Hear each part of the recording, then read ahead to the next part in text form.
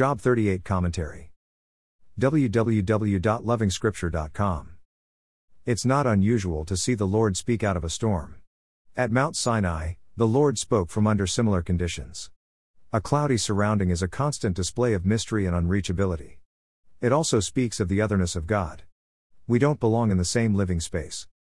Who is this that obscures my plans with words without knowledge? Verse 2. There is a plan in place for Job's suffering. It's not needless.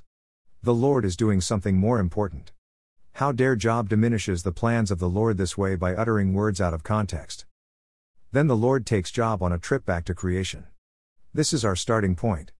I'm doing something fundamental to existence itself. I'm recreating life again. There is importance beyond what you can know and see. The Lord seems to draw Job's attention to the happenings in the garden of peace and tranquility.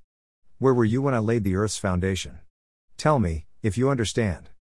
Probably to dispel the fear that life goes on without a formula or control, the Lord makes reference to the fact of His ultimate control over elements of creation. This far you may come and no farther, here is where your proud waves halt. Verse 11. Unlike the views expressed previously, the Lord is firmly in control of events and the times. The Lord points to the various life-sustaining processes for various creatures. Nothing is by accident. The Lord is over the entire existence spectrum. Humans are simply part of it. Interestingly, the Lord hasn't answered any of the questions presented by Job. Probably because when the Lord appears, the problems disappear. You start wondering why you even called in the first place. You simply sit down awestruck and bemused. The Lord is not yet done, so we have tomorrow for yet another speech from the Lord in chapter 39.